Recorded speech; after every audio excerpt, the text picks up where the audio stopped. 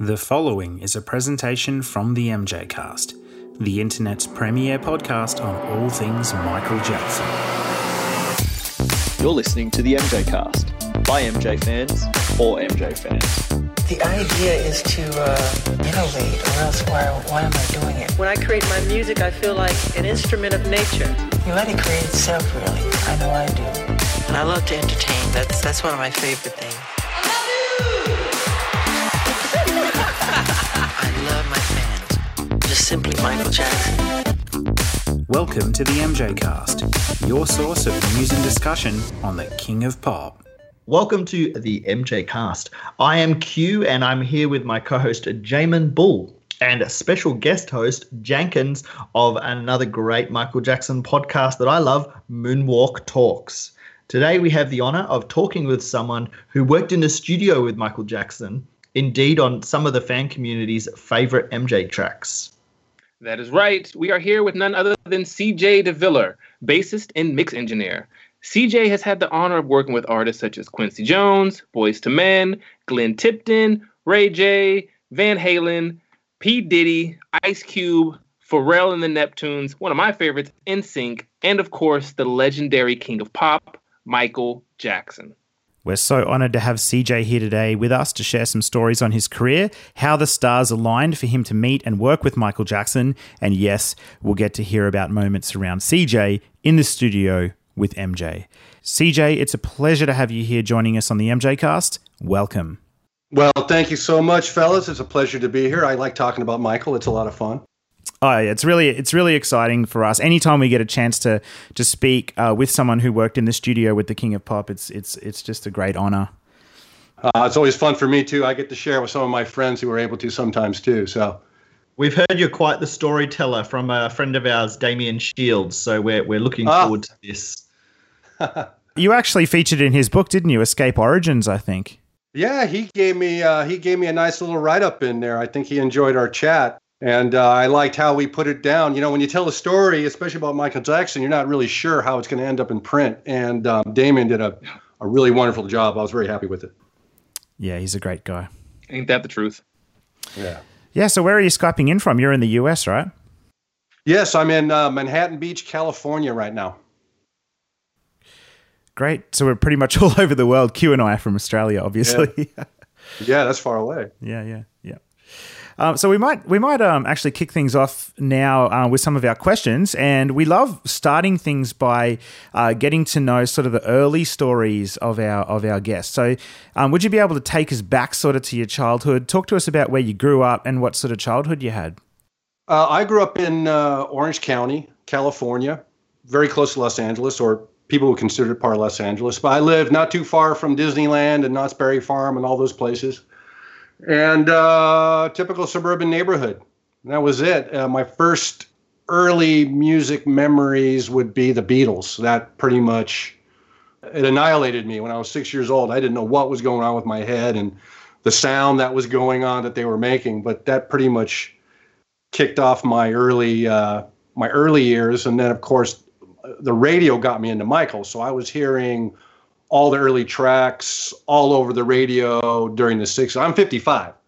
So I'm just a couple years younger than Michael. So we kind of grew up same era. So the music, the radio, that's what got me first from Michael. So how did you originally get into a part of where you wanted to create music? Well, really, I was, really a few piano lessons and a few guitar lessons through my life sort of got me interested in it. I never really took off with it. I always sort of dabbled. And then I ended up in a few after high school sort of, noisy bands. And then I ended up answering an ad in the paper for you musicians. Just someone just writing in saying, hey, we need a bass player. I answered it and went and played bass with them, and in about a year, I had a record deal on Epic CBS, which was actually the same. Yeah, which was the same label as the time as Michael or the Jacksons, I think. Yeah. And so I got involved with bands around about 20 years old, and that was kind of the early part of that. You mentioned that you were at this time listening to some of Michael's music and the Jacksons' music. What songs in particular were you really getting into at that time? Wow, it was just the hits. I wasn't really, I was funny with music, and my parents weren't real big promoters of music, so I was kind of left to my own accord. So I really just sort of ran into music. I didn't have a whole lot of records.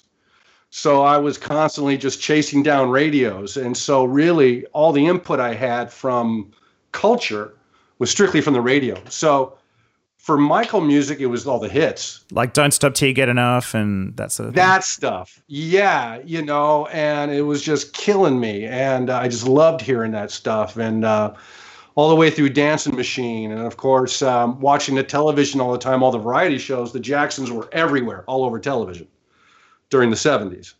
So you didn't have to go after them. They were everywhere as far as my time and my culture was concerned. The Jacksons were all over the place. And when you listen to the music that you loved, be it the Jacksons or anyone, was it the sort of instruments or the production that sort of drew you in, that you were sort of trying to get into and dissect a little bit more? No, I wasn't overthinking it at all. I was just going, yeah, that's awesome. I don't want to hear that again. And I still listen that way. I consider myself I don't like technical things in music. I may be kind of a weird engineer, but I always tried to take the technology out of making music. I always kind of felt that's why Michael liked what I did. I wasn't fussing around with all the boxes so much, Absolutely. And he's quoted many, many times in his books and things saying exactly that, saying get out of the way of the music and just let it create itself. Yeah, so I wasn't the type of engineer that was like, I love these buttons and I like this piece of gear. And to me, they were just tools that had to work very quickly so I can forget about them. And I knew he was that way. And many artists are that way. But really kind of inexperienced engineers are all about the gear. Anybody who's made records, it's all about, the moment and getting intensity and getting energy. But I forgot your question. That's all right. So, I can see that you've played bass on a range of sort of tracks with many, many artists. Was the bass guitar the first instrument that you were attracted to, or how did that sort of start out when you were first getting into it, other than answering that ad? Was there any other instruments? Well, I play a little bit of guitar, I play a little bit of keys, but I'm kind of a cheater. I understand how computers, and Pro Tools and all the cool audio software, so I can make a whole record and play all the instruments as long as I'm able to edit the crap out of myself. I can do pretty good. But a bass I can pick up and play and get along with most bands. So, and that started out of high school, and I just sort of dabbled for a while. I didn't get serious until my first band, and that was about 1983. I got serious playing around then. What kind of band was it? My first band, we were like Duran Duran. Our hair was huge, and our clothes were nice. Our clothes were beautiful, and and we wore makeup. We were totally androgynous, and we had a record deal on CBS, and that was my first band. And we made a record, and we toured. And we opened up for Cyndi Lauper and a bunch of other things, and then we were on the same label as the Jacksons during the Jackson Victory Tour. So there was some cross-label people involved. So we knew his manager, and his manager knew us, things like that. Did I answer your question? Yeah, definitely. Yeah. I've got one. Is that when you had the really big blonde hair? Yes. I saw that picture just before. I was like, that is a cool look. That is 80s awesome.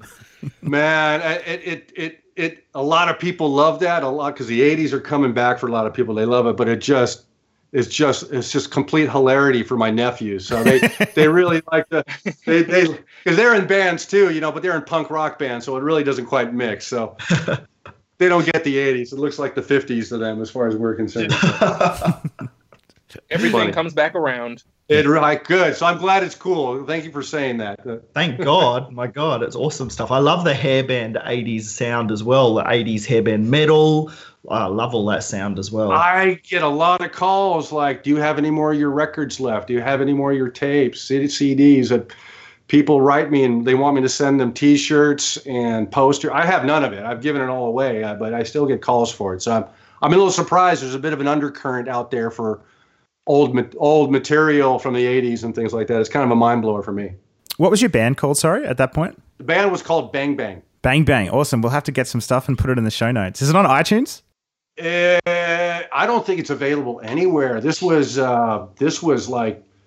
like being put out on CD in 1984 was like you had to be like 5 million seller to get a CD back then. Only Madonna and Michael Jackson got CDs, So we were vinyl, cassette. So anything vinyl cassette really doesn't have much play on the internet. So we just on the cusp of that time. We just kind of missed the digital upload thing. So you won't find much out there. My sister has an album somewhere, Yeah.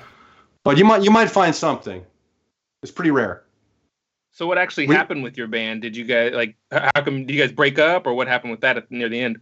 Well, we got politically hammered by the label. Frank DeLeo was Michael's manager, and a guy named Larry Larson was the brothers' manager. So Larry was managing the brothers, and Frank was managing Michael on the Victory Tour. And those two, Larry and Frank, they were at odds with each other managerial wise. So that tour really didn't end up making them friends. I made them like mortal enemies, I think, at one point. We were on Epic CBS, and so was the Jacksons record. So Frank took it upon himself to be a real pain in the ass and to show Larry that he didn't have much pull, and he pretty much crushed our record at the label, and they were just over with us. It was that old story you hear about the label infighting and bands getting shelved. That's exactly what happened to us.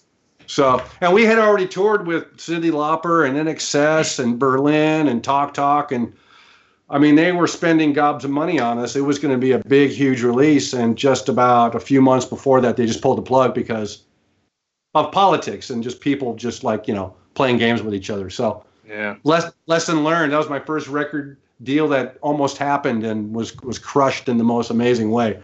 So I learned a lot. Crazy.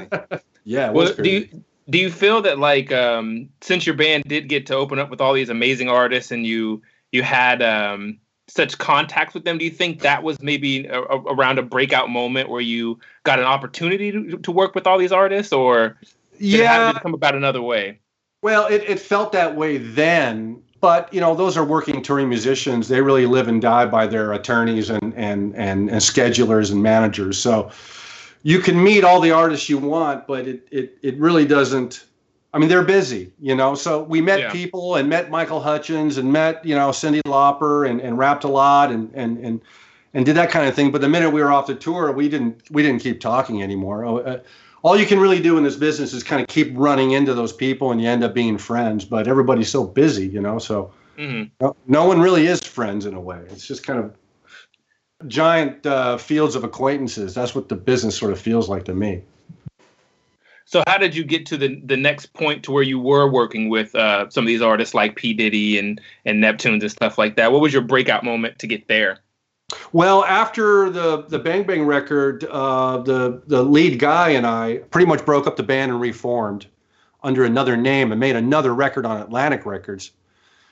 And then I quit that and joined another band on Island Records. So I was really just, I mean, oh yeah, I guess I could say I was being somewhat of a band whore, I guess you could say, so to speak. I was really just I was just going from record deal to record deal, having a great old time, partying like crazy, mind you, touring all the time, having a lot of fun. And then I got burnt out. I just hated it. The road didn't agree with me. It's too insular. It's too bubbled out. I don't travel well. So after a few months of that, it kind of wore off, and I realized. And I was mixing bands live in between tours. So that's how I didn't make much money on the road. I made it kind of home mixing bands. So I knew I didn't want to tour anymore. I knew that I really didn't want to go for the whole band thing anymore. I didn't want to keep trying to be a bass player in a band. I was just sort of over it. It was 10 years straight of some decent success, I guess.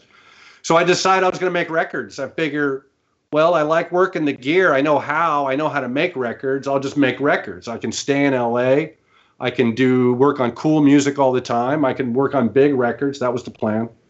So I ended up joining a studio, and I already had a lot of knowledge because I already made 3 or 4 big records. I already mixed maybe 4,000 live shows. So I was really, I was really kind of dialed in. So in about a year at this studio there, I just took off, went to another studio and told them I was a chief engineer, and they hired me as a chief engineer after 1 year working at another studio. I got away with it. And bam, I was just doing it. At that point, I this one studio called Devonshire Studio was just crazy. They were weird with the money, so a lot of bands were coming in, a lot of acts were coming in, and the Temptations came in one day, and they just, I mean, I was around, so I recorded them on a song, and I worked with the Glenn Miller Orchestra with like the original guys at this place. It was just crazy.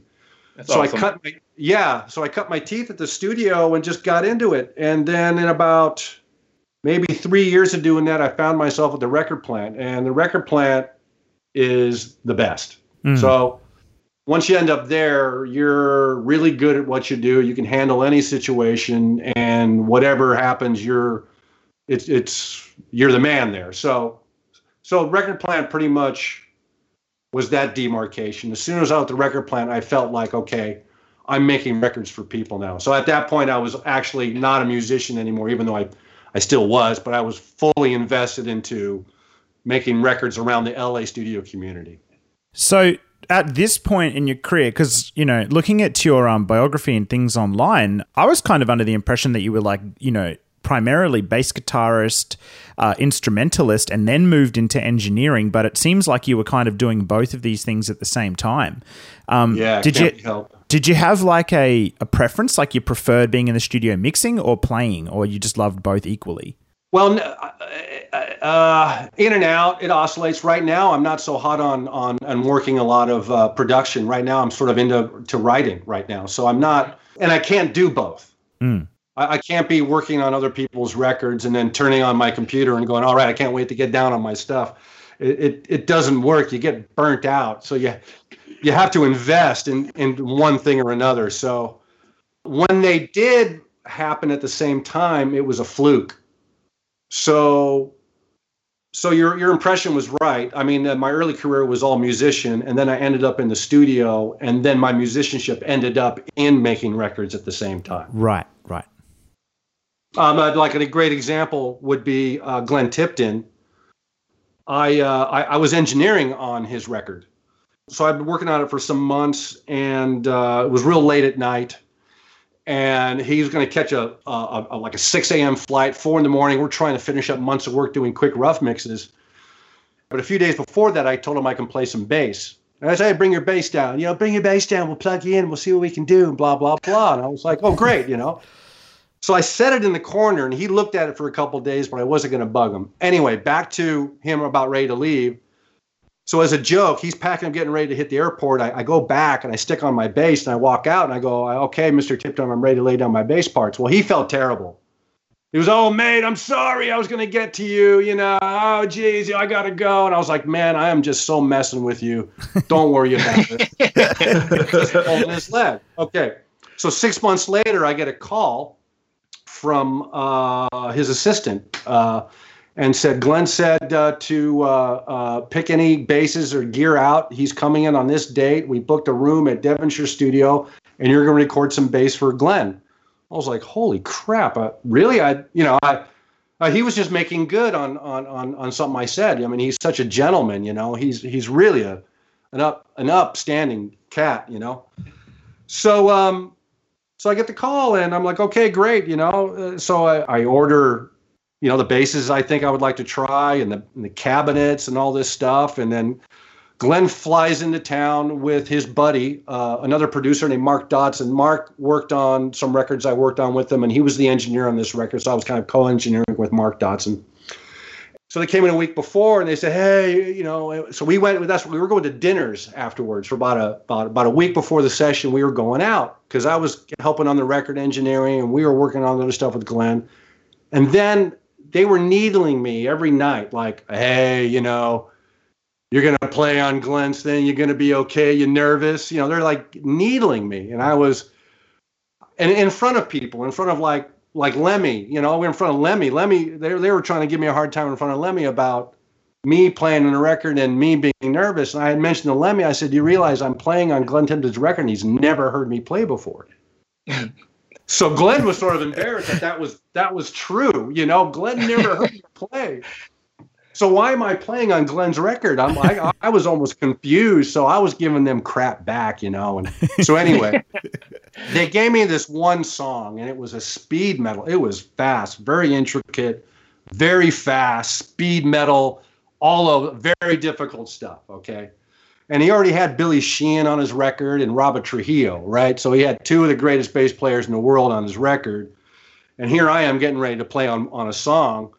And I'm like, you know, they were giving me all kinds of help. But anyway, luckily I had a tape. I practiced 5 nights later. And after all this hell they've been giving me, we finally get to the studio. And finally I'm the artist. I'm sitting in there in the chair, you know, and they're getting a sound for me. And I'm playing the bass like an idiot for them. You know, I'm getting a, like on purpose. I'm messing with them. I'm like going doink, doink, doink.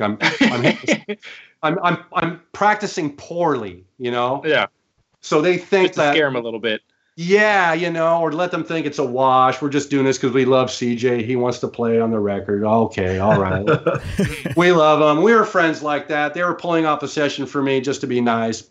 Blah, blah, blah. So I'm like, you ready? I'm like, ready, you know. And they said, do you want a rundown? I said, no, drop me in. You know, just go ahead and record me. And I said, okay. They dropped me in, and bam, I hit that bass like a champ.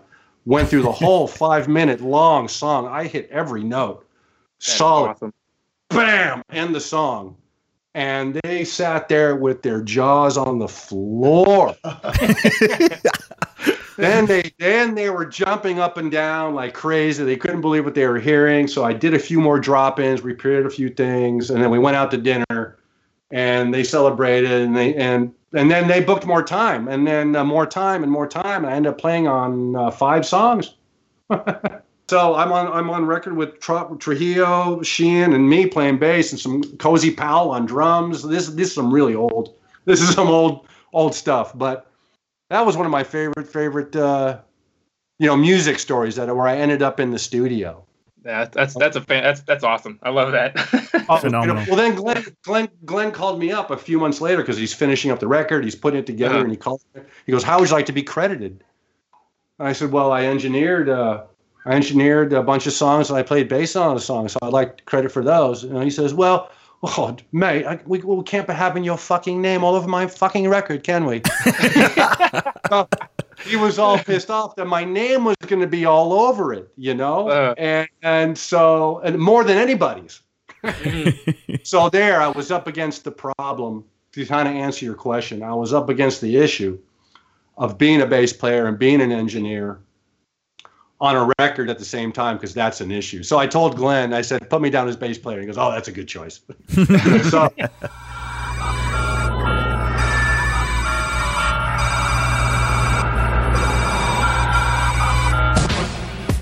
Michael Jackson. His new album, Invincible. Order Michael Jackson's Invincible now and get a free poster.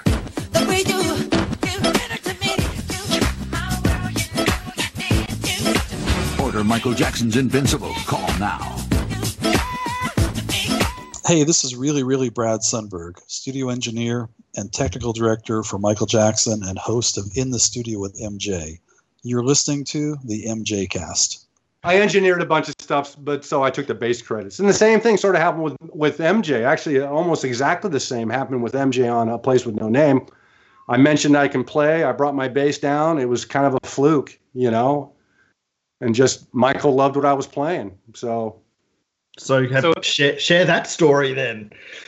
That was a lot of fun. I mean, working with Michael alone, sure, what a thrill that was. And, you know, the energy of the man is it's true. It's just the musical aura of this guy is huge. And of course I grew up with Michael, so I had a different, maybe a more powerful reception to that.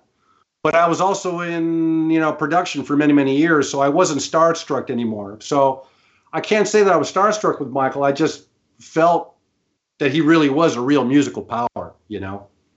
So when I was working with them, I only been working with them for a couple months. How did you come to first work with him? Sorry. Well, that was an interesting story. That I was at the record plant, and I was one of the chief engineers there. So they always put me on the tweaky sessions, on the ones that were difficult or people were hard to work with or things like that. So Rose Mancherney, Rose was booking the record plant. She was running, booking. I'm part owner of the record plant. And she put me on a session with Michael where Michael was going to test out engineers. He was looking for an engineer. He was looking for somebody to work with. And so Rose put me on the session as a second engineer. So basically I come with the room. I make sure you have a smooth session no matter what. So this was maybe the second or third time I worked with Michael as a second engineer. I had worked with him a few years before that with Eddie DeLana. But so Michael explained to me, he says, we're gonna check out some of these guys. I'm paraphrasing. I can't remember exactly what he said, but basically we're gonna check out some of these guys. We're gonna go through the motions, and we're just gonna, I'm gonna, check out these engineers. I said, great, whatever I can do. So he kind of had a schedule. These guys kind of coming in. He was going to meet them. He was going to work with them for a second. He was going to let them go, and that's what we did. So the first guy came in. It's good that I can't remember their names because they would be embarrassed with the stories. But these were guys who had Grammys and things like that. And so the first cat came in. Michael sat it down at the chair, and Michael just was throwing, kind of questions and production things at the guy. He was trying to figure out the level of sophistication of technology, because Michael really wants someone to perform in the room. And so he asked him to do something very unusual. Now, Michael, one of the main things Michael does is the comp vocal track. So Michael will sing a bunch of tracks and we'll construct a vocal take out of many takes. And so he asked this engineer to do it in a very unusual way on the SSL console. He said, I want to comp a vocal on the console. And that was very unusual. I knew that right away that Michael was throwing this guy a curveball. He gave him, he was just testing him. So here's a test, dude, sink or swim. And so the dude was already sort of like going, oh, damn. I can see him going, oh, okay. So he was sort of poking at it. And then, 10 seconds later, nothing was happening. So the guy was sort of stuck. Well, just by the mere nature of why I was there working as a second engineer, I stepped over the guy's shoulders and I hit the correct buttons and got him going, And then he sort of got moving again with Michael, and they were practicing some button switches for the comp. And then the guy got stuck again. I leaned over and hit the correct buttons, And so I was sort of keeping the session going, even though Michael was sort of testing this guy. I couldn't help it. It's kind of what we do, Mm. So that the guy got out of his chair and said, "You do it." I feel sorry for this guy, but what a great opportunity for you. Well, yeah, and the guy did the right thing because, he knows that there's somewhat of a code, I guess you can call it a code, but, no matter what happens, the session doesn't stop. Michael is the point. So when two engineers are in a room, whoever can do it is going to do it. Yeah. So he naturally got up out of the chair and said, "You do it." And that would naturally happen because we're trying to get a session going for Michael Jackson, and that was sort of what was. And so the guy was correct in his. It was the astute thing to do, but it wasn't what Michael wanted, obviously. So. They worked a little more and they had a nice conversation, and Michael is always very gracious and very sweet man. And he sent him on his way. And that was the day for that. That took a few hours to get through. And I thought that was very interesting for me as an engineer in the room. So Michael and I parted ways for that day. We came back the next day, and there was a new guy. And this happened 3 times, but the other one was kind of like this one. This is kind of a similar story. So another guy came in, had the exact same chat, but this time Michael threw a different technological issue on him, but this was easier. And this was comping on this Sony recorder. It's called a 3348. And has all these buttons, a million buttons on it. And of course, I was very fluid on it. So the guy was sitting down, and he kind of should have been fluid on it, I thought. And he was kind of, same thing, kind of not, Michael's very, you can tell that things got to be snappy. I mean, Michael is not, you got to go fast. As fast as Michael is the whole idea. So the second engineer was trying to get through it, and I kept leaning over, hitting the right buttons. And that guy, of course, being the astute engineer that he was, did the exact same thing, got out of his chair and said, "You do it." So I got out of the chair and I started comping with Michael. And so Michael was looking at me like, "Dude," and I was like, "Oh, well, So the same thing. He finished his conversation with that man. And 3 or 4 days later, after one more guy, we only tested 3 guys. It's kind of the same deal. Michael looked at me and said, "Why don't you be my engineer?" And I said, "Yeah, yeah,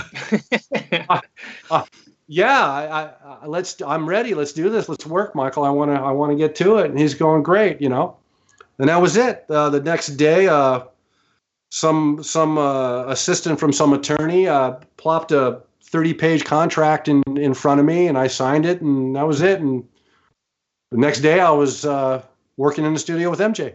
Wow. Now, at this point, were you guys still working as far as studio stuff? Were you guys working on digitally yet, or was it still tape? It was digital tape, so it was both. Oh, okay. Yeah, it was the Sony 3348. That was Michael's favorite machine. And believe it or not, it was 48 tracks on 1/2 inch. And it was a gorgeous sounding machine. They probably weigh about 800 pounds. Back in the day, they cost $150,000. Yeah, those things are pretty massive. Yeah, you can't give them away now. You can't give them away. They're just throwing them in the ocean now at this point. So, so yeah, that was Michael's preferred format. We were doing a little bit of Pro Tooling, but back then we were, let's say, transferring. We were taking stuff off the Sony machine, putting it into Pro Tools, doing our edits, and going back to the Sony machine. And that was kind of Michael's MO back then. He wasn't sold on staying in Pro Tools totally yet. Oh, okay. So I've just got to ask too, just for a bit of context for my own head. So you said you worked on some Michael Jackson material prior to this with Eddie Delana. Now, yes. Would that have been during sort of the mid to late 90s? Yes, exactly right. That would have been 94-ish. Yeah, so that would have been for the History album, probably. Probably, that was at Royal Tone Studios to be exact. And, Michael kind of constantly works, and then those songs turn into records. So I would say it was definitely that grouping of songs. Okay, you worked on those songs with him, and then later sort of came back for Place With No Name? Place With No Name was, that was fall of 98 was when I played bass on that. And I had recorded. Oh wow!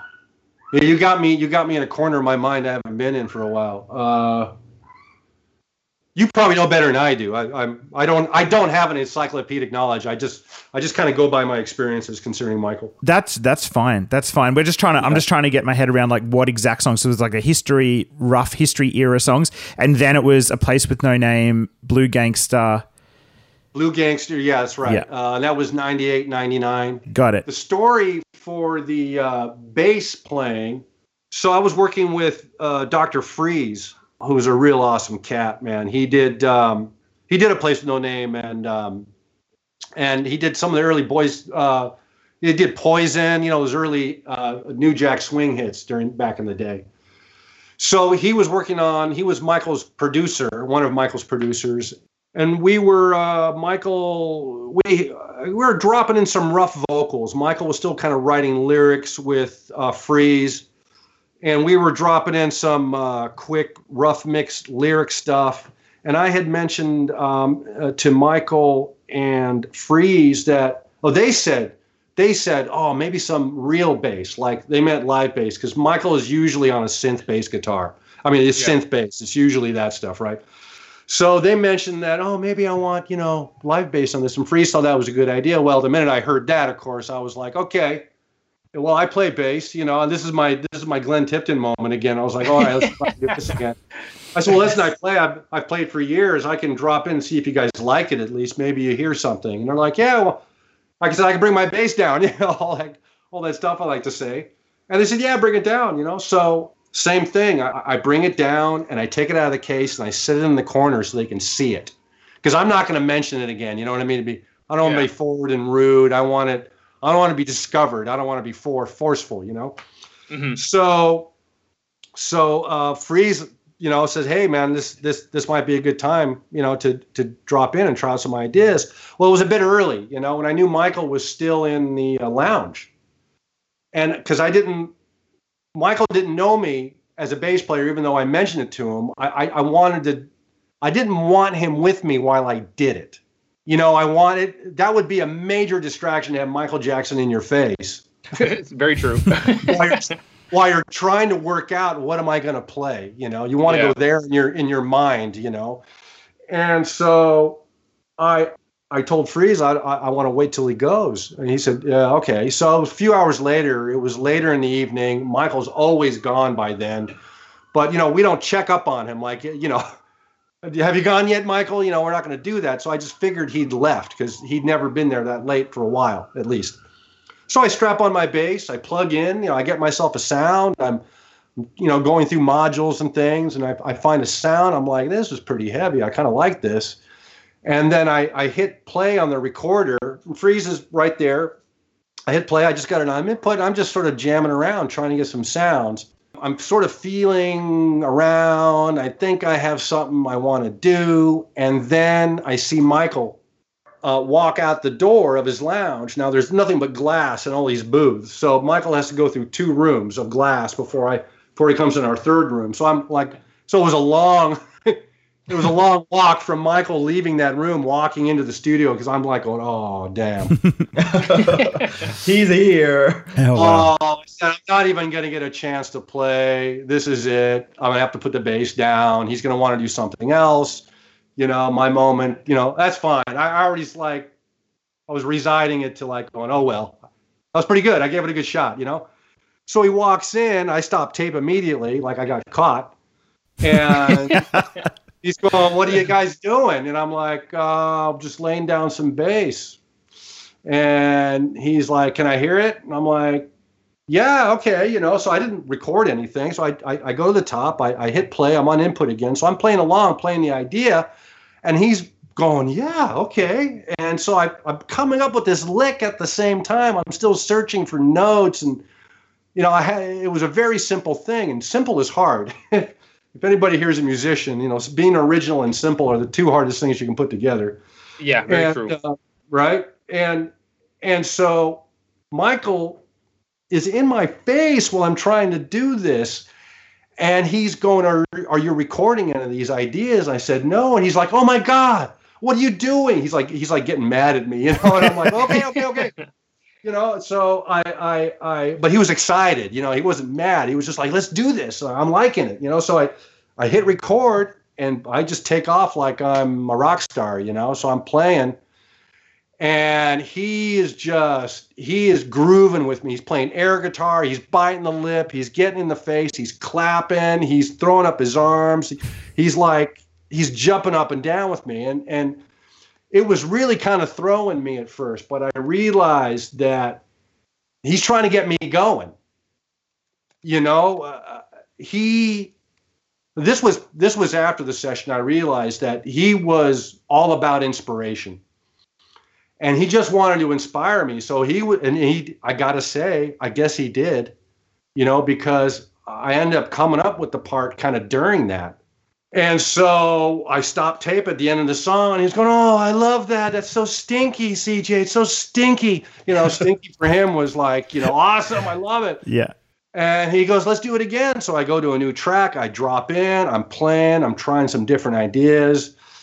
And I'm all over the place, though. I'm having fun because I'm playing slides and I'm in his face, too, right? We're both, it was kind of like being on stage with Michael. That's what we were doing on the studio floor. It'd be like if you saw a show with him and he's got the guitarist and he's in the guitarist's face and we're like, yeah, you know, so it was that kind of a thing.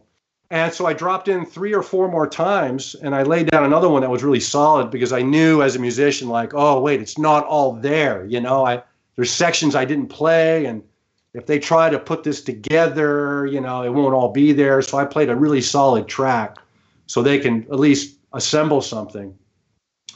And then that was the one I used for a quick mix. So after I was done, Michael was ecstatic. I was going, what the hell's going on at that point? Because I was like, oh my gosh, he's loving what I mean, in 30 minutes I did all this, you know. And so I did a quick mix, and he thanked me again, and he left the studio, and that was the last I heard of it. That was it. I was like, well, that was fun. You know, there's no way I'm ending up on this record, you know, but that was fun. That's what I thought, you know. And then that was it until 2000. And when did the TMZ leaked 30 seconds of that song, right? Yeah, that's correct. That happened just after he passed away, I'm pretty sure. That's right. And then a friend of mine played me that. And I said, oh my gosh, that's the song. And I said, oh my gosh, that's me playing bass. So I'm like, what is going on? This is 10 years later. So I was really excited to hear that. You know, wow, you know, I'm on a little 30-second clip with Michael Jackson. I took that as like, I'll take that. Oh, that's cool. Yeah. You know, I got that. I got a story. I got a clip. Everybody because I was telling the story, but you know, I had no proof. Yeah. Yeah, nothing to back it up. Everybody's like, yeah, sure, you played with Michael Jackson. Right? So, you know, I didn't get a whole lot of that, but you get that in everybody's mind, you know, or it wasn't solid enough. So then I heard he was making a record. I heard there was a record coming out, and I realized that, wow, what if they put this song on there? How do I get a credit? I had no idea how to get a credit. I tried to call the camp. Everybody was different. I tried to get to the managers and the estate people. No one can get me a call there. I called an attorney friend of mine. I said, listen, I'll pay you. Just badger these people. Let them know I played bass on this song, you know? Yeah. And he said, there's nothing I can do. They're just like, you know, it's locked up right now. I said, it's crazy because I was calling at the exact time they were working all this stuff out, which is really, that's when the door sort of closed, you know? Because it's just, people are jockeying for positions. It's highly politicized getting a credit on an MJ record. And I was sort of I worked on Break of Dawn, and I didn't get credited on that. Wow. That's one of my favorite all-time MJ tracks. It is beautiful.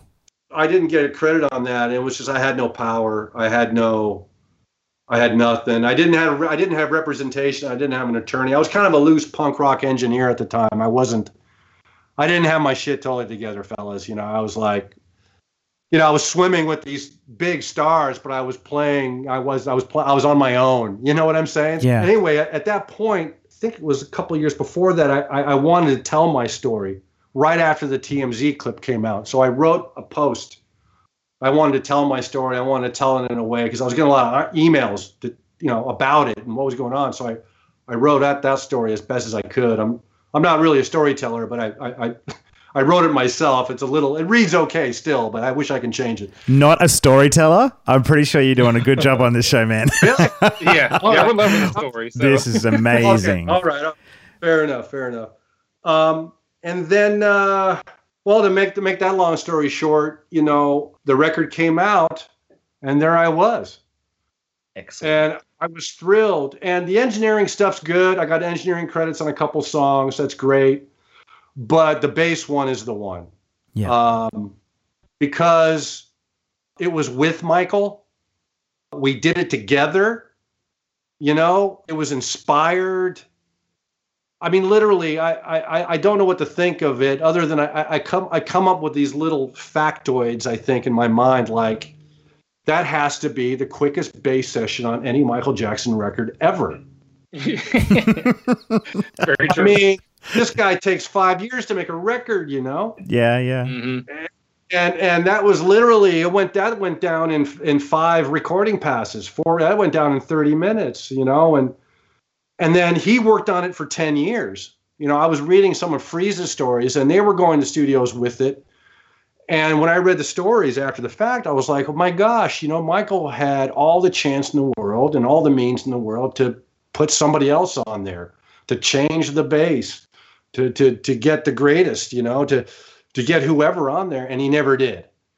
And so I get a big thrill out of that. So the bass credit is the one. It's the creative credit. It was a creative process with Michael Jackson is what I cherish the most about the whole thing. It's one of my favorite tracks. I had that little leak. Like I put that on my iPhone to listen to just over because I loved that. Like, it was always a classic track when it was the America track. So it was already such a great melody and hook. But when that leak came out, I was like, oh my God, this is amazing. And I'd always prayed to hear the whole thing. And then when we got to hear the original, oh my God, it's such a good track. It's just I loved it too. Yes. Yeah. Michael loved that song. I mean, who didn't love that song, especially if you grew up during that time? It's still a huge classic. Michael is a real artist. He wants to work on things just because he wants to, I don't think Michael sort of much makes plans with music. I think he sort of just muses and goes forward and just lurches and has fun with music. And we get the benefit of doing what he wants to do. So I think he just loved that song so much, and so did Freeze. And, the hip hop culture, it's very natural to flip anything. Just flip any song you want. And so, that was Michael and Freeze just putting love into it. I don't think they went after that track like it was supposed to be put on a record. I think it was even more personal than that. Although I think Freeze tells it a little different, that they went after it in a way. But I would go with what he says over what I say. But the feeling I got during the time is that they were just having so much fun trying to play with this melody and the lyrics and the music and really having a good time flipping this classic track. And, a successful flip isn't easy. And I thought that was just wonderful. I thought it was great when I heard it too. Well, America liked it as well. Yes, that's right. They had great things to say about the new version. Yeah, and I suppose it helped me loving that song when I was playing the bass. I suppose because before I played on Michael's version, I had heard that song 10,000 times since I was a kid. So I got to wonder if that wasn't in my, spirit, so to speak, while I was playing, while Michael was in my face trying to inspire me too. I almost channeled that bass part, I think, through all those things at that moment. So, studio magic, I'm a firm believer in it. It seems kind of a little magical thing to stay, but that's what those people are all about. Those people, huge stars or huge music makers, they understand how to get inspiration down to disc or whatever you want to call it. And that's what matters. And Michael, I think, may have been the greatest at that. Another thing I noticed about him was that musical energy was relentless. I don't know. He was like a child in a discovery sense. Like usually a guy around his age is somewhat jaded, kind of over it. The studio's old. You're like, come on, your ears are a little like, you're a snob. I mean, you can't help it as you get older, especially for, Michael and I were in our, he was in his 40s at that point, just in his 40s. But he still had that wide-eyed, like searching for it, searching for magic thing. And it was very obvious in him. Every time I worked with him, he was reaching for that. And so few people do. But yeah, I wanted to bring it back because I did want to say about the remix album that they did, the Escape or whatever. The new version of A Place with No Name. Yeah, I do have to agree with you. They just didn't hit the mark on that one. It's like I just feel like I don't know if you, since you haven't really had a chance to listen to the. You said you heard the remix album, but I think what happened was that they never showed them the original song that you did whenever the new producers made the new song. So they had no clue, that it was a remake of that song. And so they totally went a different direction with it. And then they showed them the song after they'd already made the remix. And they're like, oh, it's supposed to be that. Are you kidding? That is crazy. Yeah. So I think that they actually probably would have went the direction that you guys were going like they were supposed to if they would have heard the song beforehand. I wish they would have like a thing they could have done with that particular mix, that it would have been okay other than they took all the backgrounds out of the hook. Yeah. They just made it just kind of solo Michael singing the hook. And when you hear the original hook, it's got the huge, ridiculous Michael pad that we've all grown up with. That's kind of right. And if they would have had the huge Michael, let the bigness come in of his vocals, it would have been. I'm getting a little production technical here, but I felt going to the solo voice was like a little too stripped down, and yeah, I don't know. It sort of missed the mark on some other areas, and also, if you're going to go with that big 808, it doesn't translate on a lot of systems that people would normally listen to a Michael Jackson song.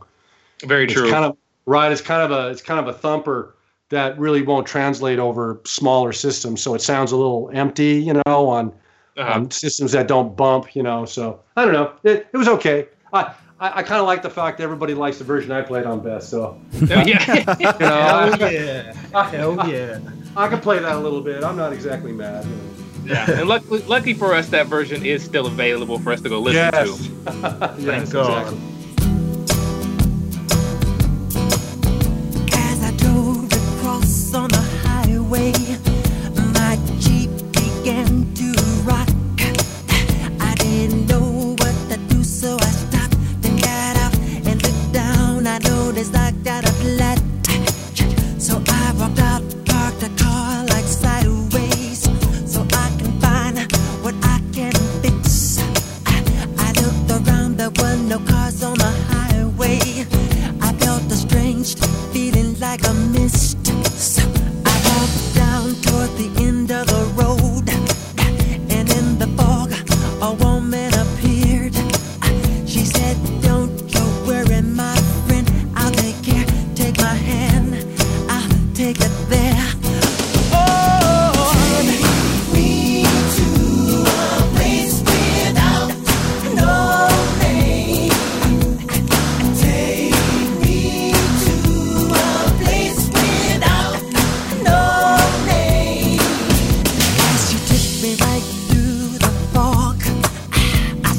Beautiful city up here, where kids are playing and people are laughing and smiling and living fear.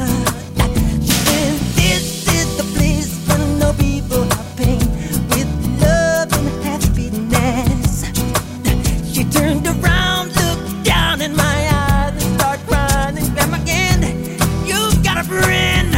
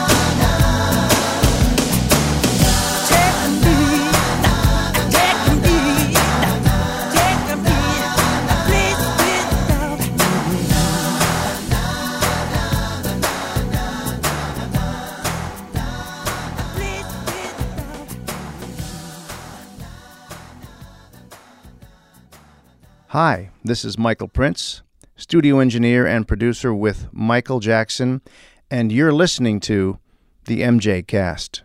Another song that you worked on was Blue Gangsta. Do you have any stories about that process with that song? No, that was pretty straightforward. I recorded mainly the instruments on that and some of Michael's scratch vocals, which were amazing. I thought Michael's detail with the vocals was really gorgeous with that. When I heard the finished vocal, I heard Michael Jackson at 40 something being great. You know what I'm saying? That's super mature, like Jordan. You know, he doesn't need to be fast anymore, but he can still beat you because he knows where to go because he's 40. You know what I'm saying? Yeah. So Michael kind of had that super experienced sound, even though the youthfulness may have been off the edge a little bit. There was a different kind of experience in his magic. So I heard it on Blue Gangster. So I really enjoyed hearing that. I think Mike Ging did most of the vocals on that, and I did all the instruments on that and some of Michael's scratch vocals. Yeah. And that song continued to be worked on for a long time, I think, after you worked on it. Just adding little bits of percussion and stuff here and there. I think Michael was working a lot with Brad Buxer and Michael Prince. Yes. Did you have much involvement with those two guys as well? Not with Michael Prince. We passed in the halls occasionally. He knew who I was. I know who he is. And, Michael had several engineers going at once. So, there was a few engineers caving in a studio somewhere, and we would see each other at a distance. So that's how I knew Michael. And maybe a quick chat at a party, and that was about it. But Brad I worked with quite a bit beforehand. Yeah. So I knew Brad very well. And we were in the same circles. We had some of the same friends. I always felt that Blue Gangsta. I'm sure you're familiar with Timbaland. That's the hip hop producer. I always felt like maybe later on down the line, Blue Gangsta kind of had that Timbaland feel to it, like it was supposed to be made by Timbaland or something. Well, I gotta say, man, what he did to that was amazing. I can't believe it. I mean, the remix version of it is stunning. So I guess it played into his hand a little bit. I loved what he did with it. A lot of people get mad at the remixes. I'm not mad at the remixes at all. The only one I'm mad at, I shouldn't say mad at, but the one I thought they missed a little bit was A Place With No Name one. I thought that was a bit of a miss for me. But that's a very young sounding track too, and I'm an older guy, so maybe that's an issue. No, but the original's way better. Gotta say. Yeah, for sure. Of course, I'm completely 100% biased on it, but the other tracks, stellar. I mean, oh my God, really great. Michael would have loved them. The orchestral introduction to Blue Gangster is really magical. Oh, wonderful. Yeah. I mean, on Blue Gangster, Jerry Hay, he did the horns on it, and he did a wonderful job. And Timbaland kind of mixed them out. And he had to, he had to. So, poor Jerry Hay, those horns on the original are just absolutely ridiculous. I love horns. But yeah, Timbaland's remix is redonkulous. So I thought it was great. And the vocals sounded great too. Wonderful. I want to ask a little bit about a song that you worked on that's quite mysterious still in the Michael Jackson fan world, and the song is Monster. Yes. There's still a lot of sort of misinformation out there about it and that kind of thing. I'd love for you to take us through the journey of Monster and what you did on it and Michael's vision for it. When I got to it, it was pretty involved. It was already over 100 tracks, and I was at record 1. And we recorded vocals on it. So I made a work reel. So basically, we were in the room that had, it had like 102 input SSL, and we needed that actually. I had 2 Sony machines that were full, so that was 96 tracks. Ooh. And so the orchestra, there was an orchestra laid out, huge amount of percussion. There was flies buzzing. It was very experimental. I mean, it sounded like a very personal Michael Jackson song to me. Very personal. And I would say, and I use this analogy often, but it's not exactly inaccurate, but it's very much, I kind of took it like kind of one of his Sgt. Pepper songs, you know, that he went kind of art instead of trying to hit us over the pop noggin, you know, like he's great at doing, you know, he reached down into some, in kind of a different place for this song, more challenging to listen to would be the best way to put it. So it was very interesting. So I had to take all those tracks. I did a mix. He was coming into the studio occasionally, but then I had a long 2-day period where I didn't see him when I was at Record One. So I mixed up for as long as I could and then made a work reel, which means I took those 96 tracks and I got a third Sony machine, locked all 3 up, and I put 8 tracks down to the work track. So I had 2 tracks of drums on it, 2 tracks of effects, 2 tracks of keyboards, 2 tracks of percussion. And then that released 40 channels of tape. Okay. So then that was our vocal reel. So after I had made that, Michael would come into the studio and would sing on Monster. Now I guess Monster is the name of it. Yeah. The hook I recorded, he sang "You Created a Monster." That's right. Yeah. The hook that he sang. Yeah. So maybe that's the title, but maybe it's just Monster. Can I just ask there on that note? Like I've heard this song before. I don't know what sort of state of completion I've heard it in, but I mean, the accounts are right. It sounds instrumentally, probably in my opinion, the most complex Michael instrumental I've ever heard. There is so much going on. It's incredible. Agreed. But the vocal I've heard, the version I've heard, there is only the hook you described in the chorus. There's no other vocal. Did you record any other Michael vocal for that song? Wow. Oh, that's a good question. Hold on. Oh. I'm probably taking you back here. Wow. You just like, oh, my mind. I'm going to pass out. Hang on a second. Sorry, we like to get into detail here on the show. So. Well, no. This is a lot of fun. Now I definitely recall the hook because we did a huge stack. We did a lot of stacks. Then we did, okay. I remember filling a lot of stuff. Now, we did a lot of experimental vocals. He may have sung some verses.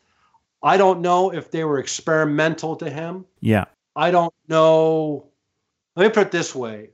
When I recall almost filling that reel, 40 tracks. Okay? Yeah. Now, was it with verses and a bridge? I don't know. Maybe had some skeletal ideas of that. Yeah. But I know we practically filled it. I mean, I actually had a problem. He's so fast that he remembers where he is in tracks and stuff, and he wants to go back and he wants to record an idea, and then he wants to go to this section of tape and record an idea, and then he wants to go here. Now we're on tape, so this is when I made the money.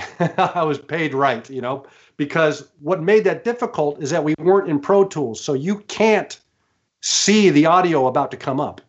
Yeah, you don't get to see audio. It's only tape and needles bouncing.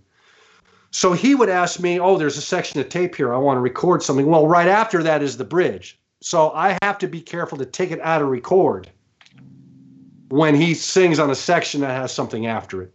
So the vocal session was, after about a week, was getting complicated.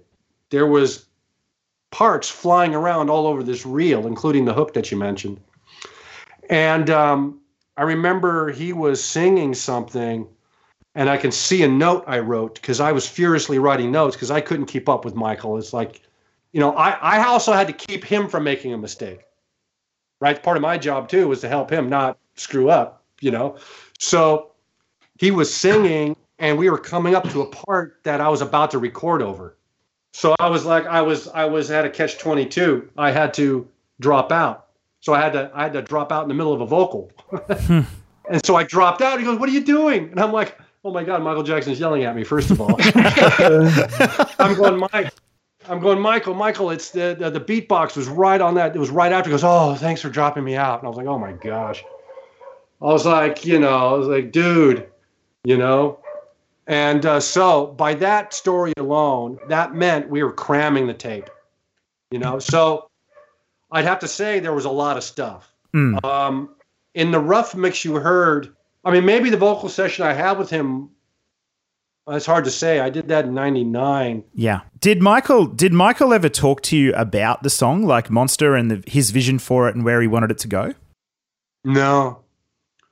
No, he did. He liked my mix a lot. He liked it so much that he made me put it to a half-inch analog machine, which I thought was kind of funny. He just loved it in his headphones so much. I had 2 days to work on it, so I wanted to give him a mix in his headphones to sing against that he would enjoy. So I really made something that'd be fun to sing against, and evidently he responded to it. So he liked it enough to print it. So maybe that's what people are hearing, And I may have done it with just the hook in it. I don't know. Because I did some rough mix versions for him so we could take it home and maybe sing in the car or whatever. So Michael probably had 30 versions of it. Wow. As someone that, just does enjoy sitting and listening to records and music, like you said earlier, sort of out of Michael's catalog of work, have you got some real standouts that, you might not have worked on, but they really stand out that are favorites for you? Oh, right now, Dancing Machine still kills me. Oh, absolutely. Definitely. I don't get it. I got to go to YouTube and watch the Robot Middle 8. I got to do it. I guess Blue Gangsta, both versions I like. I sort of have, I kind of have a random playlist that I go through sometimes that have some of the things I worked on that I like. But ABC, the early Motown sessions just, I still destroy me. I mean, I'm a nostalgic listener, I'm kind of a lo-fi engine. Like I can make a record like you wouldn't believe. But if I don't have to, I like making lo-fi records. Okay. So yeah, I mean, I like getting energy. I like hearing early sounds. I listen to old jazz. I like grimy recordings. They're hard to do. That's why they're hard to do in an artful way. I mean, you can. You didn't have to try back in the day. They were automatic. They sounded old because it was forever ago. Yeah. But I like putting a lot of character into records, so I don't listen technically anymore. I listen purely nostalgically.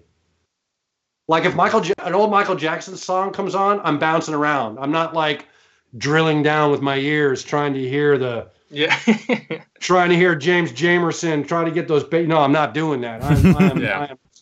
I'm bouncing in my seat singing the lyrics.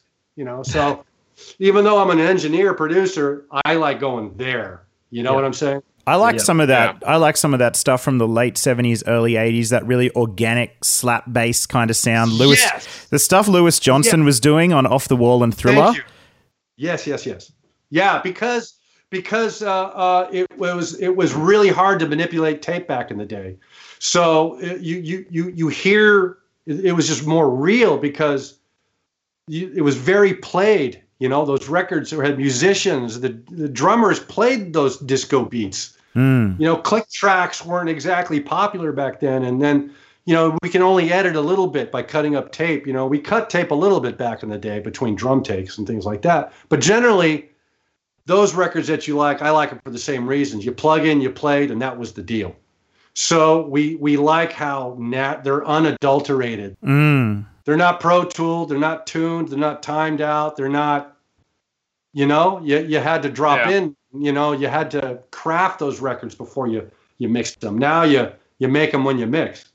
Yeah, so, I do feel that a lot of music nowadays does lose a lot of that feeling because of the what's the word for it? The accessibility of it all. Oh my gosh. It's luckily I've taught my nephews. They're musicians. They are complete players. I didn't even show them how to edit. Now they know how to edit anyway. They'll edit 10 milliseconds. You know what I'm saying? I'm like, stop with the editing all the time, just playing and all, but, which works, as they can play now, but now they also know how to edit. But I agree with you. You know, the records now, people tend to tuck in the corners too much and cut the little phrase off. Exactly. And, you know, you got to leave that stuff in there because people hear that. They want to, like, I want to hear the singer inhale. Yeah. Flaws of an album make it feel real. You know, it doesn't feel like a digital composed, whatever the word is. Composition, for that. Composition. That's the word. It feels like a recorded event. I want to hear an event, not a constructed event. You know, so that's why a lot of fans love that stuff from. So there's a couple of really great demo tracks that Michael did with his siblings, his brothers and sisters, in their Havenhurst studio. I think it was Working Day and Night and Don't Stop Till You Get Enough demos, where you can hear them like banging around on glasses of water, and it's just so organic. Yeah, I live for that. That's where it's at for making records, all records.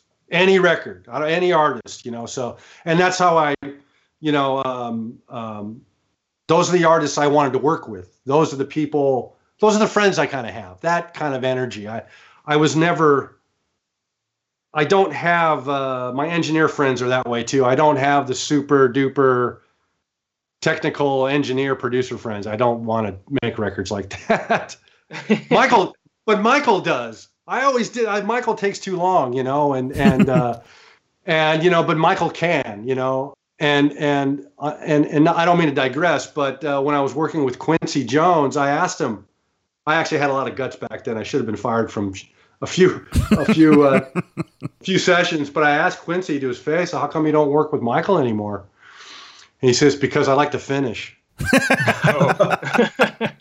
And I thought that was brilliant, you know. I mean, and Quincy was a bit incredulous. He was like, "Oh my gosh," he was like, "Oh my gosh, Michael takes forever to make records." Like, I heard that come out of him. But Quincy takes a second to make a record. Quincy is writing it, composing it, handing out the music, people recording it, and he's mixing it, and he's on to the next thing. So, and that's Quincy's thing because he's so prolific that he's just darting forward. Michael wants to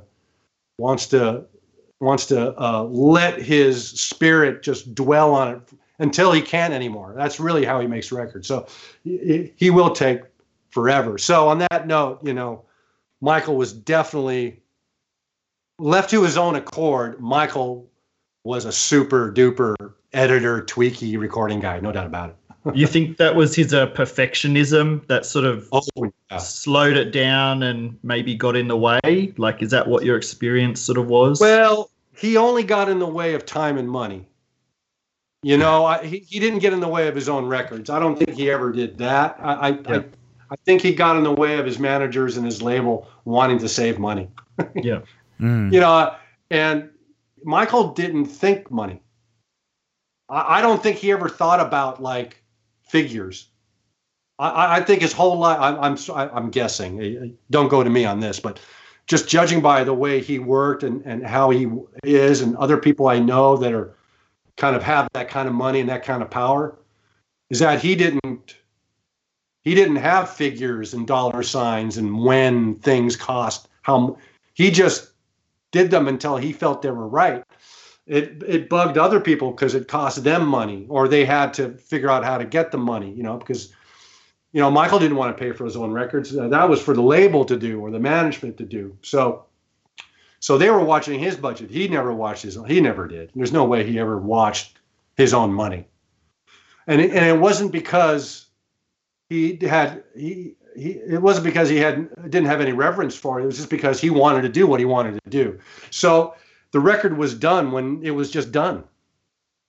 You know, he finished when I think he was sort of forced into it more than anything, because probably contractually he was going to lose something big, and that's when he finished. I bet you, because he probably would have taken longer if he could have.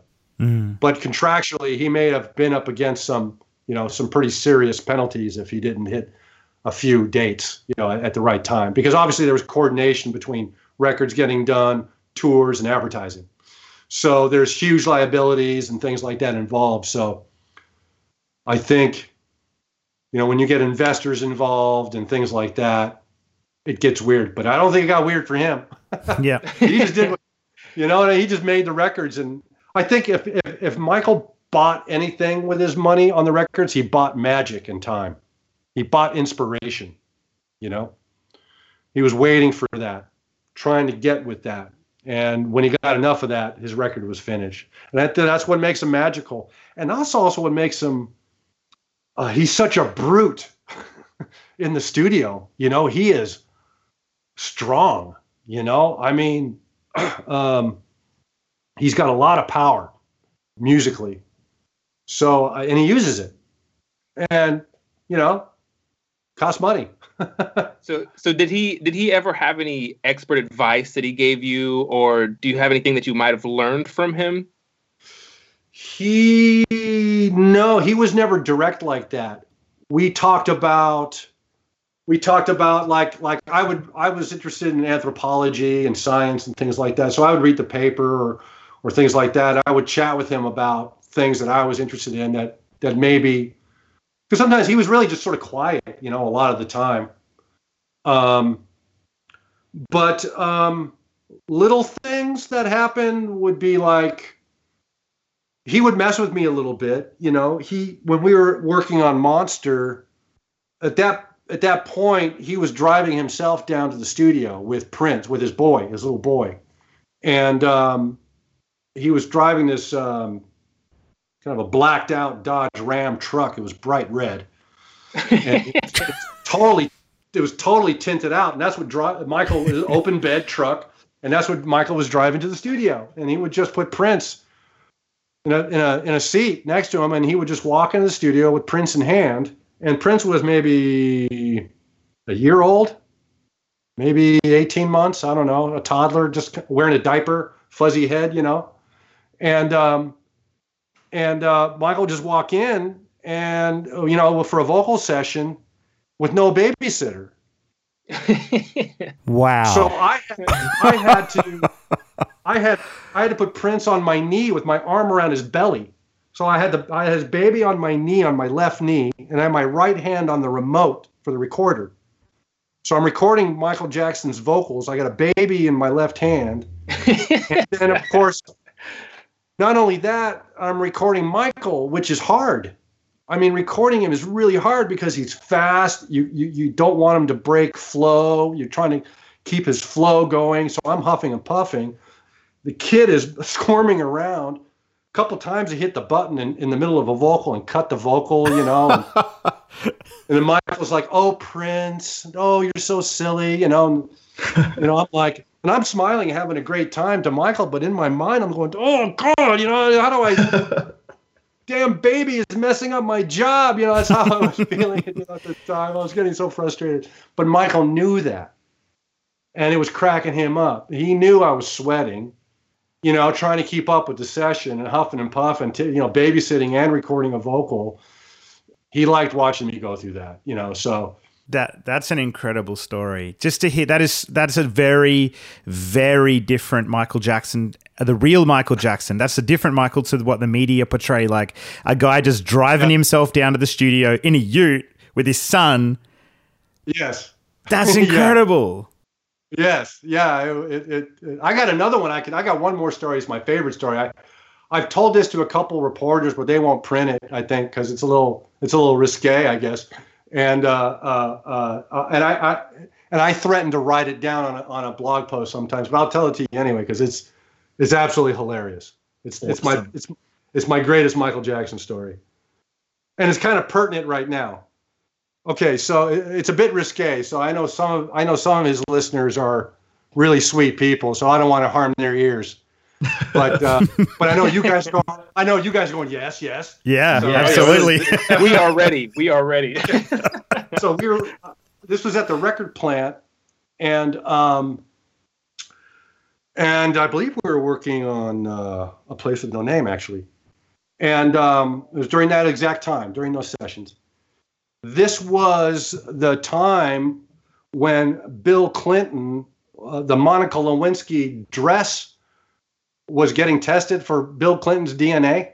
Yep. Mm-hmm. You remember that? Yes. Yep. So it was huge news. And of course, everybody was waiting. The whole world was waiting for the DNA report. Is it Bill Clinton's, on the dress? So, I show up to the record plant early, get ready for a session with Michael. And Michael's already there. I'm like, oh my God, I can't believe Michael Jackson beat me to the studio. I feel like an idiot, right? So I'm like, oh my gosh. So I walk in the studio and Michael is walking right at me. He goes, CJ, you won't believe it. What just happened? I'm like, yeah. He goes, Bill Clinton, his dress, the DNA, it's his DNA. It's for real. And he's all excited. I mean, he's like, oh my gosh, and he's just beside himself. And he's looking at me and like I should respond, and I'm like, and of course I already had my views about it. It was already in the news for weeks or months at a time. He was getting impeached or this other stuff, and I go, Michael, I know all this mayhem over a lousy blowjob. And then Michael doesn't like hearing bad words. I forgot, but I was incensed because I was like, all this stupidity over this, And so when I said that, Michael hit the ground. He screamed out loud, a blood-curdling scream. And he was on the carpet. He fell to his knees and put his face in his hands right into the carpet and screamed out loud in laughter. So he was like full on boisterous, huge ha-has. And so he's there right at my feet, down in the carpet, laughing. And I'm standing up and I'm thinking I'm fired. It's all over. I throw up my hands and I'm looking down at Michael Jackson, crying practically. And I'm like, oh, CJ, you blew it. That was a mistake. Because I get too comfortable sometimes with people. And I just, I do what I do. I'm who I am.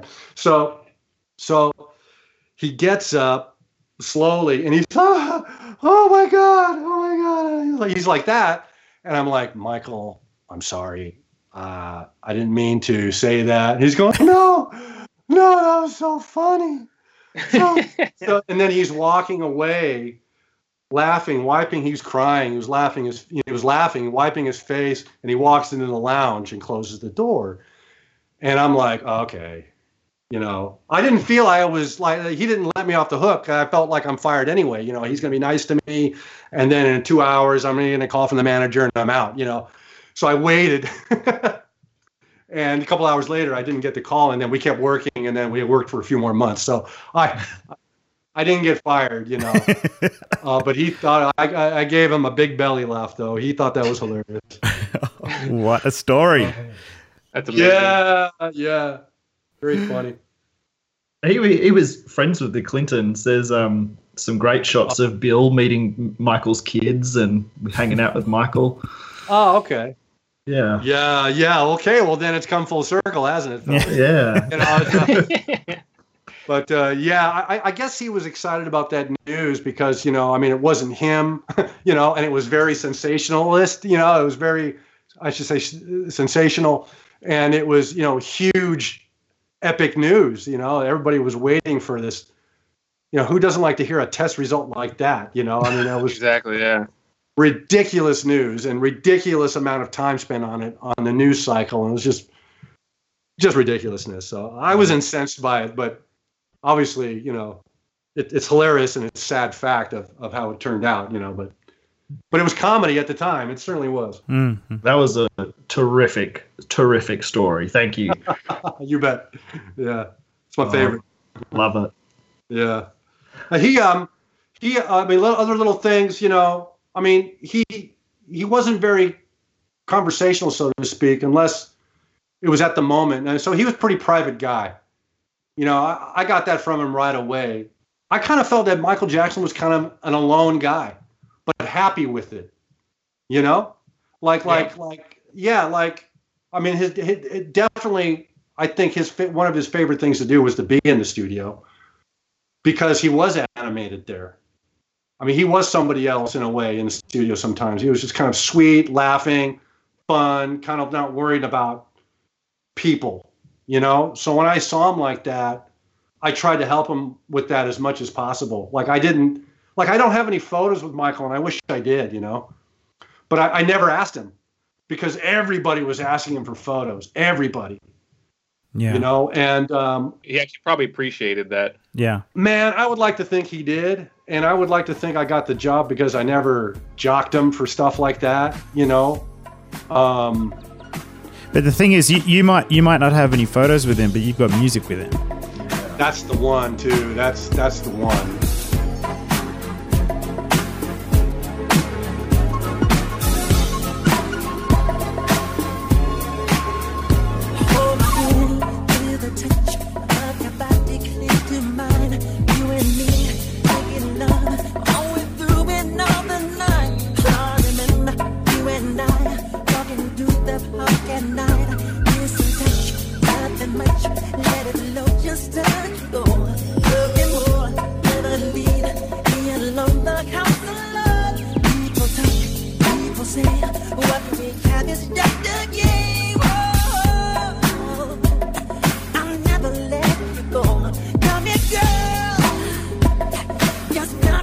Sweet love till the break of dawn. I don't want the sun to shine. I wanna be loved. Break of dawn. There's magic in your eyes and in my heart. Break of dawn. I don't know what I'm gonna do. I can't stop loving you. Break of dawn. I won't stop till break of dawn. Making love. Hold my hand, feel the sweat. 'Cause you got me nervous yet. Let me groove, let me sip, let me dig you on a cruise.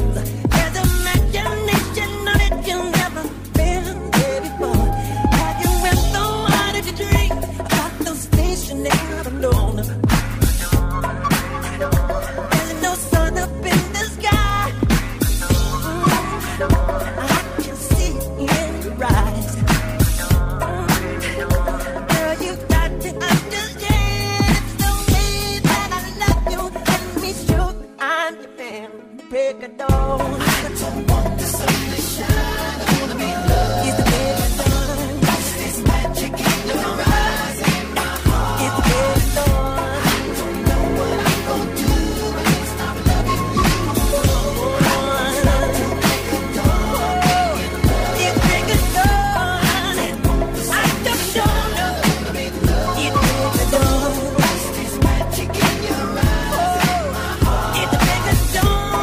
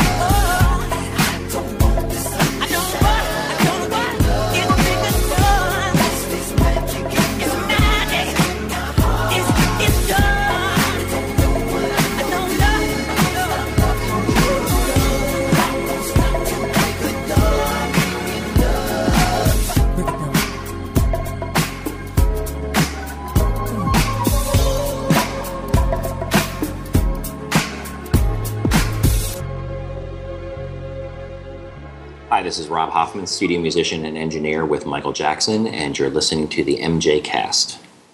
I did introduce one little story I had with Brandy.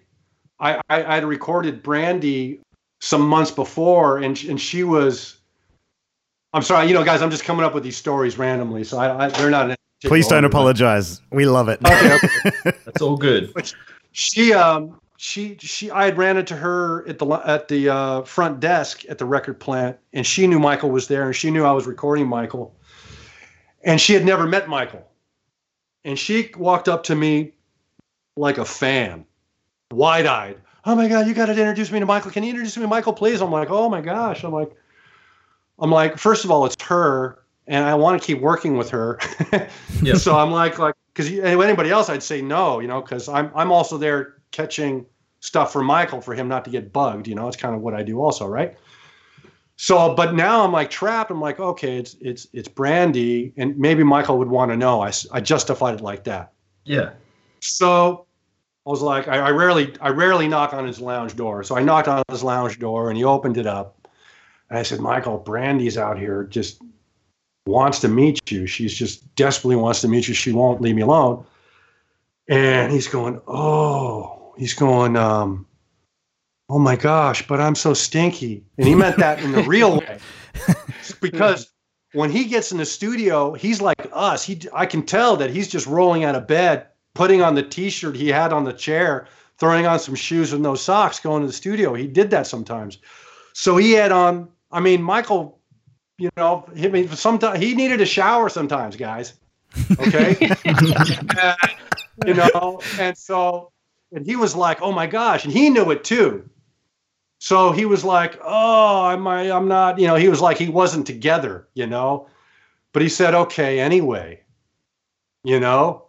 and so he had this wrinkled up old T-shirt on. He'd probably been wearing for 3 or 4 days, and no socks, penny loafers, and some, just some regular old pants that he'd probably been wearing because he was in work mode. Get up, go to the studio, go home, sleep, get up. You know how we do that. We're just like, you know. Oh yeah. And so I showed her to his door, and he invited her in, and they chatted for a couple hours. But he was so sweet, he was like, he didn't care, guys. You know what I'm saying?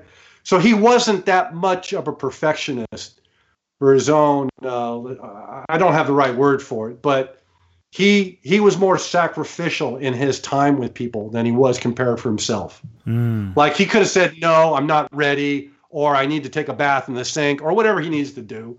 He would just like, yeah, so I always thought that was a little thing that I liked about him, that he accommodated anybody that wanted to talk to him.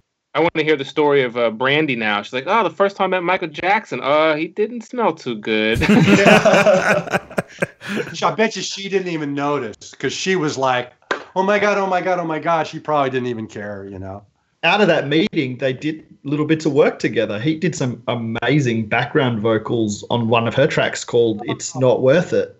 Yep. Oh, that's sweet. Yeah, so nice job. Thanks. Yeah, exactly. Yeah. She was a sweet person too. I really liked her. And some great stuff in her catalog too. Oh yeah, she was great. And I think she did backing vocals on one of Michael's songs, didn't she? On Invincible. Was it Unbreakable? I think. Yeah. I think she's Unbreakable. I think. Yeah. Really? Yeah. Oh, that's good to know. Yeah. Oh, fantastic. Like to think I had a little something to do with that. I would think so. Definitely. There you go. Yep. So thank you for introducing and asking Michael. Yes.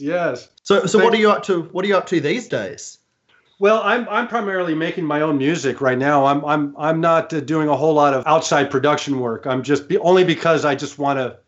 I'm feeling very creative. I'm also working on opening a restaurant in Bangkok, Thailand. Wow. Awesome. Really? Of all places. Yeah, I spent a lot of time there last year, about 6-7 months. I got a couple friends out there that have been out there a long time. I got some other friends that are moving out there, and we're starting a restaurant. So I'm going to do something really crazy and move to Bangkok and run a restaurant, barbecue. Awesome. That is awesome. Congratulations. I hope it goes really well.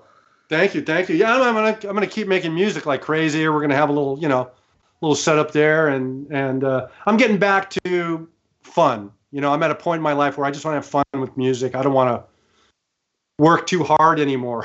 Yeah.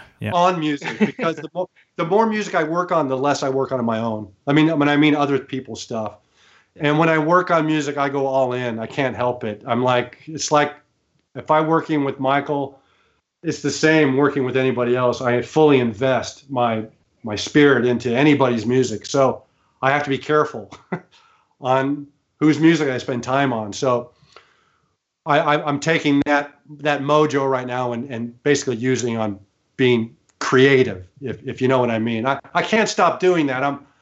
I feel like being a musician more right now than fiddling around with software and knobs and things like that. Yeah. That's what yeah. So do you have any future plans to release like when is the new album going to come out, or do you have any my record? Yeah, your record. Well, to release, I definitely am going to do that. So I like to call some engineers sometimes make music and they make terrible music. So sometimes I'm reticent to because so many people know me as an engineer and not as a musician. So I have to get past that stigma. But I will be probably doing an EP maybe next year. I have about 3 songs that I really enjoy. I'd like to get a couple more.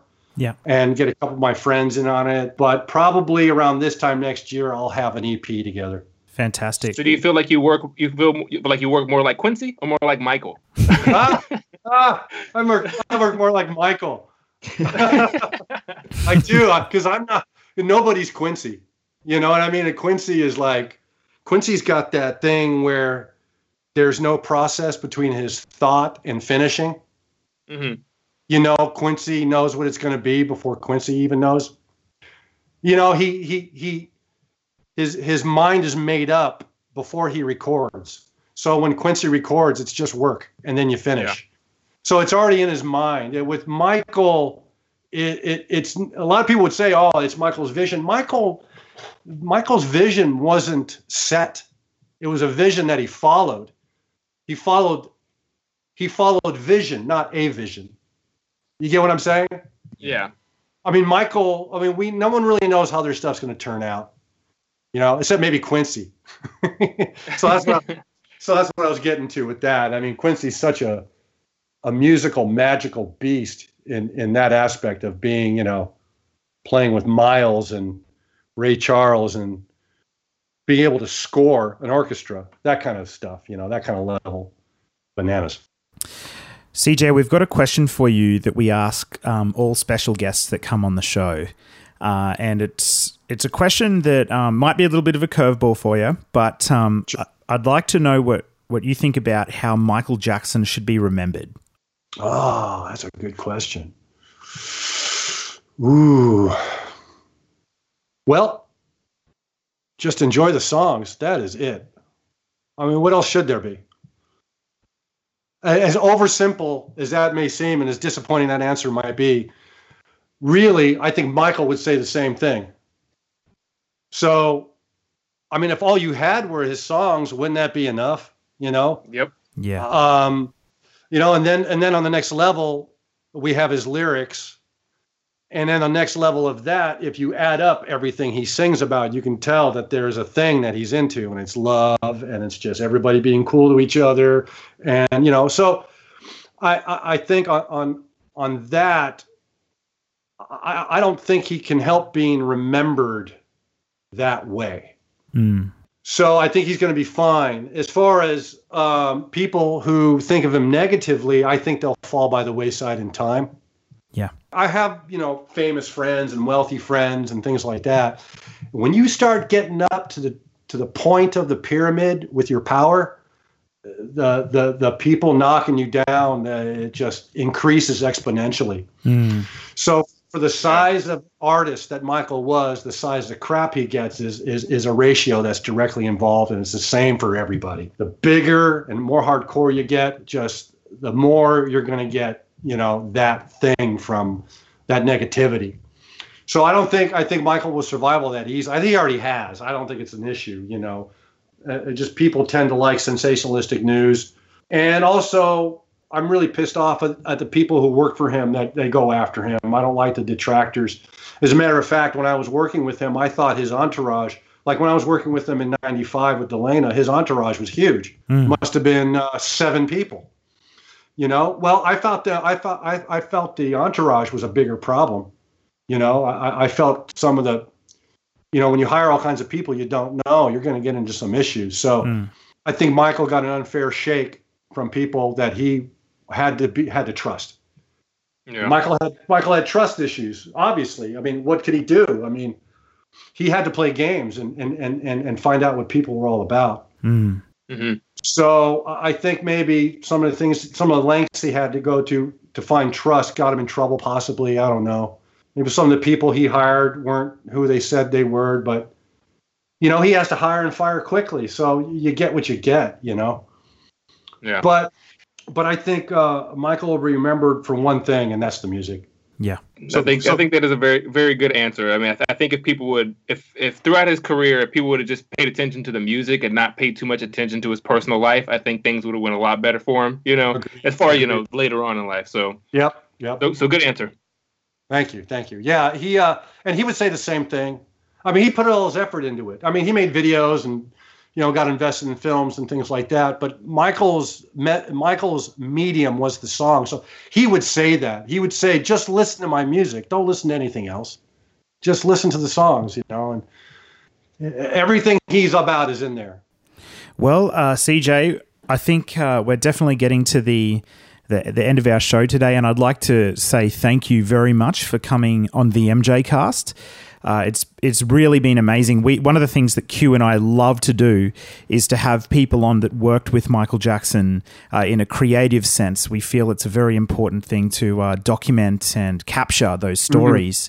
So thank you very much for being a part of what we did.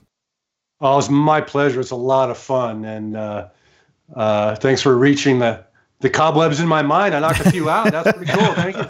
I feel a little lighter. Yeah. So, CJ, where can people sort of find you online? Well, you can go to my Facebook and just friend me up at my Facebook. I'm a little bit off the grid. I'm on computers so much that I have to be a little careful. So if people don't see me on Facebook for a week at a time, don't be discouraged. I tend to go MIA on Facebook for 4 or 5 days at a time, but that's where you can reach me. So just go to CJ DeVillar or Songworks or whatever and friend me. And I'm there with all my recording buds. A lot of people that work with Michael are on there. So there's some cross-friending going on. There's some more Michael Jackson people that I chat with occasionally. Awesome. Yep, we'll pop links for that in the show notes, indeed. Yeah, for reals. Cool. And Jenkins, where can people find you and your podcast, Moonwalk Talks, online? Moonwalk Talks is on every podcast thing whatever podcast thing you use, it's most likely on there. Or you go to moonwalktalks.com. You can follow me at Jenkins with 2 eyes, because I changed it from at Who Jenkins, and it's because somebody has Jenkins and they don't even tweet. They made it in like 2009 and won't give it up. So I'm just like, I can't even get a hold of anybody. Yeah, it's annoying. So yeah, Jenkins with 2 eyes. I'm on everything: Instagram, SoundCloud, all that fun stuff. Yeah, you're good about it. I can't. Yeah. I'm on the computer so much that it's like to be on it again. Oh my gosh, I can't do it. Yeah. Besides, I live at the beach. I got to go down to the beach, right? What am I going to do? Oh yeah. Why would you be on the computer if you could be at the beach? Or Disneyland. Or Disneyland. Okay, there you go. Even better. And of course, people can find us at themjcast.com. We also are across all the podcast applications. So just find your podcast application of choice and search for the MJ Cast. We're across Twitter, Facebook, and Instagram as the MJ Cast. And we're over at Tumblr as well. And we love your emails. So we look forward to you guys listening out there, sending your feedback across social media or email us. The mjcast@icloud.com is how you can reach us. That's it. And guys, if you want to learn a little bit more about CJ DeVillar's work with Michael Jackson, especially on Blue Gangster and A Place With No Name, you can pick up Damien Shields' excellent book, Escape Origins. There's some great interview material in there between Damien and CJ. So yeah, I really enjoyed that book, CJ. I got to say, that was the first time I'd actually heard about your work with Michael, and it was fantastic. Yeah, I didn't expect Damien to go so deep, and he asked some great questions, and he talked about some of the interviews he had with some other some other engineers, and boy, he went deep and he did an awesome job. So yeah, I agree with you. I recommend it. Fantastic. All right. Well, Moonwalkers and MJ fam, hope you guys have a great fortnight ahead. Thank you very much for tuning in again to the MJ Cast, and make sure to keep Michaeling. Michael on. Cheers, fellas.